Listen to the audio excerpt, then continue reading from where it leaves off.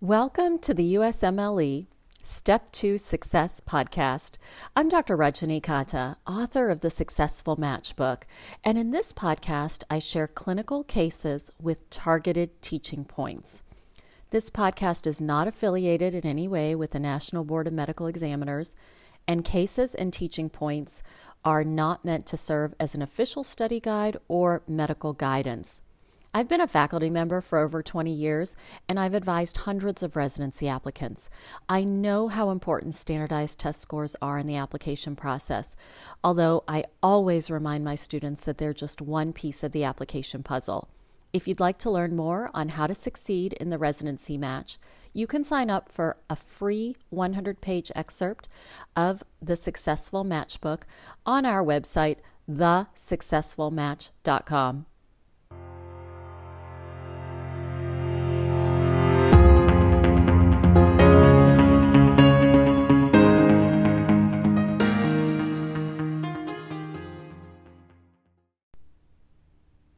It's a regular Tuesday afternoon, and as you get ready to see your next patient, your nurse tells you that it's a longtime patient of yours, Dr. Porter. You are very familiar with Dr. Porter. She's a 50-year-old professor at the local university, and she's in great health. In fact, she's not even on any medications. Her chief complaint is feeling tired and weak. As you go in to see Dr. Porter, you start to really delve deeper into that chief complaint to find out what she means when she says she's feeling tired and weak. And what she tells you is that over the previous 3 months, she's just found it harder to walk upstairs. Sometimes she feels so tired that she even has a hard time getting up out of her chair. As you perform the physical exam, you document good distal muscle strength. She's able to make a fist really well. However, you do note a decreased strength in her proximal muscles. On physical exam, you also notice some redness of her eyelids, and you notice some bumps on her knuckles. When you ask her about these, she said, "Oh, I think that's just because I've been washing my hands so much." What is the most likely diagnosis here? Are you considering, because of this decrease in proximal muscle strength, polymyositis? Could it be inclusion body myositis? Could it be dermatomyositis? And the next question we're going to ask is, what would be the best initial test? Well, in this case, the most likely diagnosis is dermatomyositis. In general, there have been 4 criteria related to making that diagnosis of dermatomyositis, and 4 of them are related to the muscles. So, can you document progressive proximal symmetric muscle weakness, an increase in muscle enzymes, an abnormal electromyography, an abnormal muscle biopsy, and then the 5th criteria is compatible skin disease. In this case, we're falling onto the diagnosis of dermatomyositis because she is exhibiting some characteristic skin findings.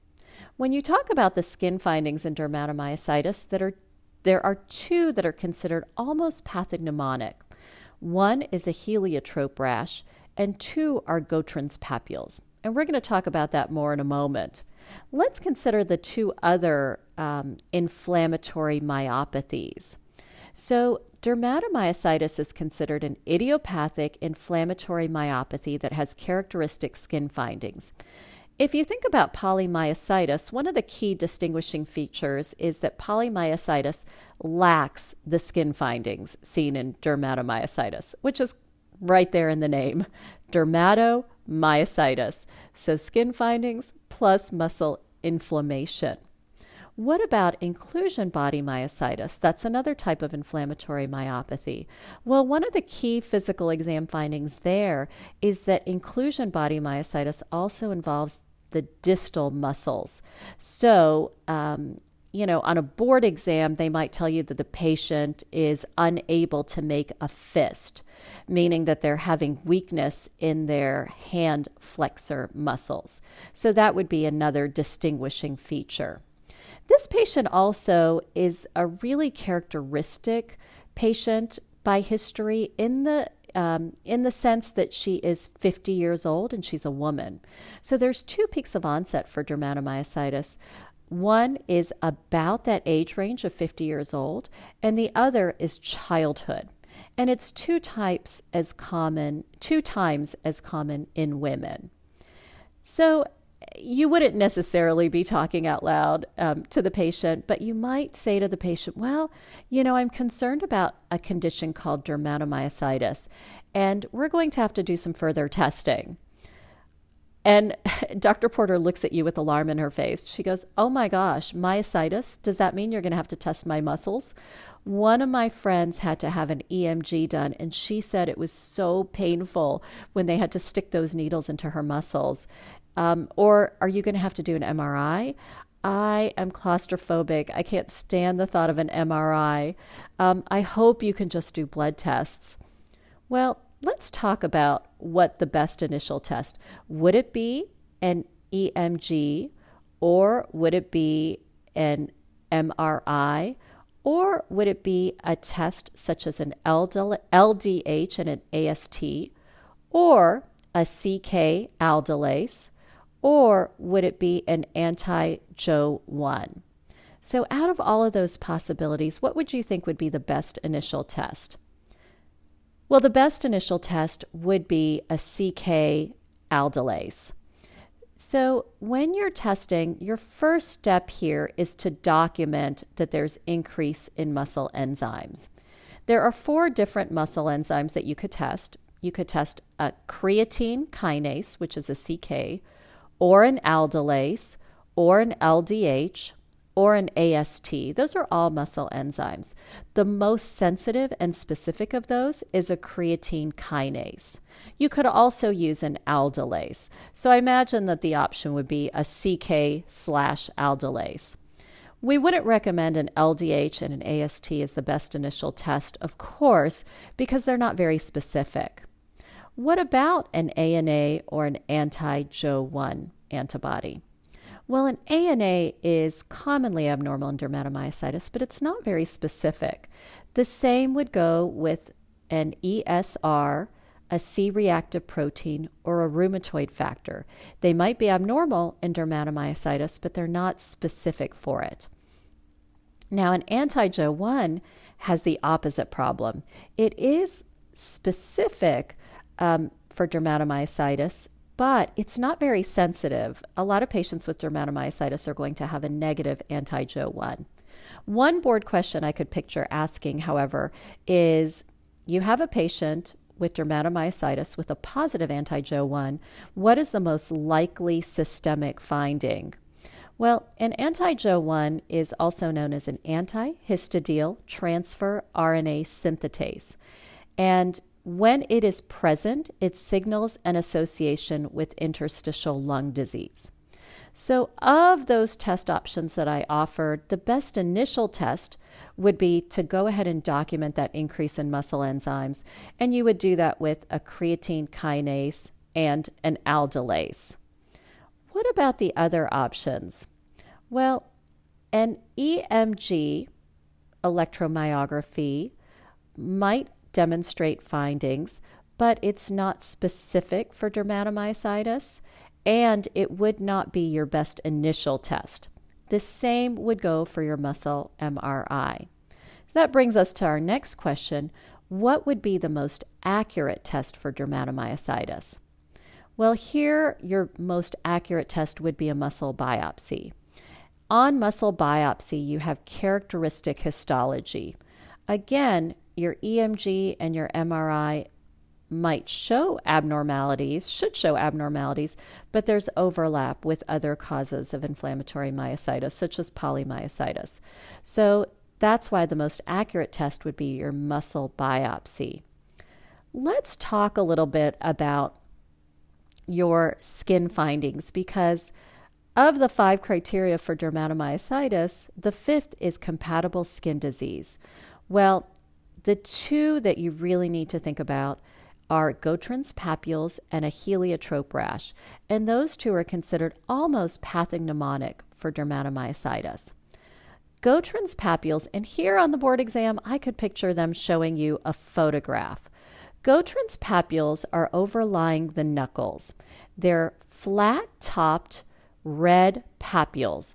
And a papule, in dermatologic terms, is a raised area that's less than a centimeter. So a patient would typically describe those to you as bumps. And these bumps may be scaly or they may not be scaly, but they are typically going to be either red or violaceous. And a key feature on the photograph that you're looking for is that they're overlying the metacarpophalangeal joints and or the distal interphalangeal joints and or the proximal interphalangeal joints. So basically the knuckles or the MCP or PIP or DCP joints. So you're looking for those papules. Another photograph that they might show you that would be more characteristic of lupus, and this is one of the ways to think about it, is that dermatomyositis is going to be on your knuckles. Lupus is going to be on the dorsal fingers in between your knuckles. So if you have these papules that are over those joints, I want you to think about dermatomyositis. A heliotrope rash is classically violaceous or erythema or some overlap, violaceous erythema, on your eyelids. So that's your heliotrope rash. There are also other skin findings that may be seen in dermatomyositis, but they're not as specific. You might have something known as the Schall sign, which is erythema, or it could be hyperpigmentation and hypopigmentation and redness in the Schall area, which would be sort of your neck, your shoulders, your upper back. You may also have a photodistributed rash, so you might have redness in the V of your neck. You might have redness of your mid-face or a scaly scalp, or you could have redness at the nail folds. So lots of potential skin findings in dermatomyositis, but the two that are considered almost pathognomonic, again, Gauthrin's papules and heliotrope rash. Let's now talk about initial treatment, because Dr. Porter is looking at you right now and she's thinking, oh my gosh, if I have dermatomyositis, how serious is this? Are you going to be able to fix this? Am I going to get my muscle strength back? So would your initial treatment be IV immunoglobulin? Would it be methotrexate? Would it be high-dose systemic steroids? Or would it be a biologic? Well, the best initial therapy is going to be systemic steroids, a medication that's been around a long time. We have a long history of use for it, and we know it works very well in dermatomyositis. It doesn't work overnight. You might need several months for the patient's muscle strength to come back, but it's very effective. So high-dose systemic steroids is your best initial therapy. After that, you are going to use steroid-sparing immunosuppressant medications. So after that burst of systemic steroids, you're going to slowly incorporate immunosuppressants such as methotrexate, azathioprine, or mycophenolate mofetil. Now, IV immunoglobulin is definitely a treatment that's used in dermatomyositis, but it's not going to be your best initial treatment. It's best used in cases of refractory dermatomyositis. The other board question here is the one that your patient's going to ask you next. Doctor, what else do I need to be worried about here?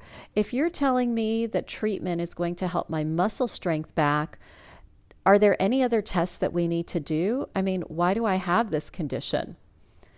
Well, I can see them asking you several questions related to this, but the other aspect of treatment here that's most important, apart from treating the inflammatory myositis, is that you have to think about cancer screening. This is an idiopathic condition, but approximately 25% of patients have cancer at the time of diagnosis or will develop cancer, and that risk is increased over the first 3 to 5 years. And of the cancers, one to really consider would be ovarian cancer. But really, it could be any cancer, such as lung cancer or colon cancer. So for Dr. Porter, you're going to tell her, one of the things that we know, and I don't want you to be alarmed here, but there is an increased risk that you might have or develop cancer within the next 5 years. So one of the things we really need to do, apart from just starting these systemic steroids right away once we get a diagnosis, is we need to check for cancer. So we're going to really make sure you're up to date on all of your age-related or recommended cancer screening for your age. So we're going to make sure that you have a mammogram, a colon cancer test.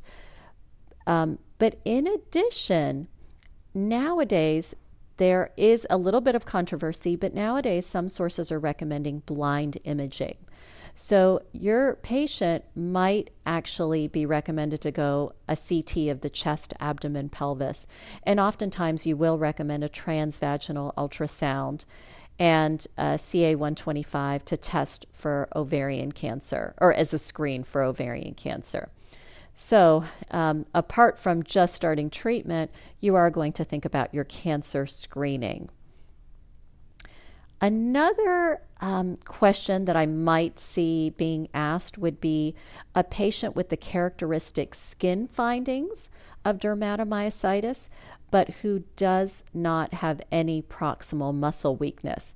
Is this a patient that you still need to test for dermatomyositis? And the answer is yes.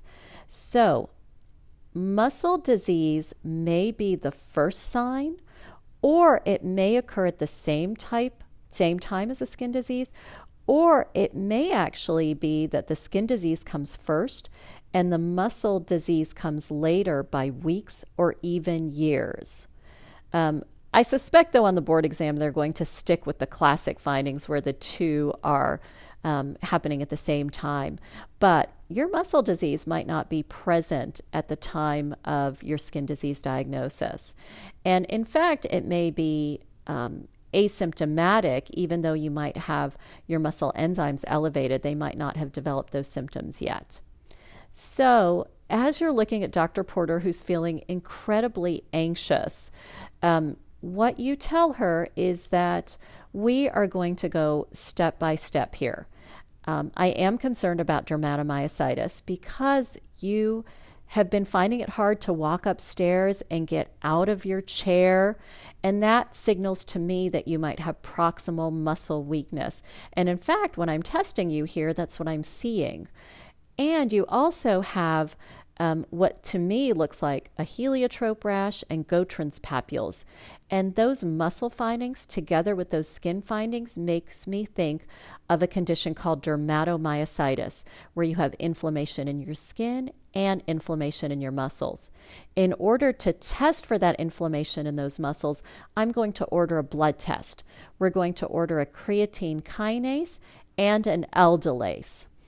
If those are elevated, then it shows me that you probably have some inflammation in your muscles. And we might then even consider doing a muscle biopsy to confirm the diagnosis of dermatomyositis. If you have dermatomyositis, then we're going to make sure we treat your inflammation in your muscles by giving you high-dose systemic steroids. We might later need to use other immunosuppressive medications or even IV immunoglobulin if you're not responding to treatment. But the point is that there's lots of good treatments available. The other thing we really need to do right away is make sure you don't have any underlying cancers, because we know that about 25% of patients with dermatomyositis have or will develop cancer, and that increased risk is seen in the first 3 to 5 years. So we're going to continue to monitor you for these first 3 to 5 years. I also need to ask you more questions and do a more extensive history and physical exam, because we know that some patients with dermatomyositis have involvement of other organ systems. So sometimes patients might have lung involvement or esophageal involvement or joint involvement. So I'm going to start with that history and physical exam. So that was the recap.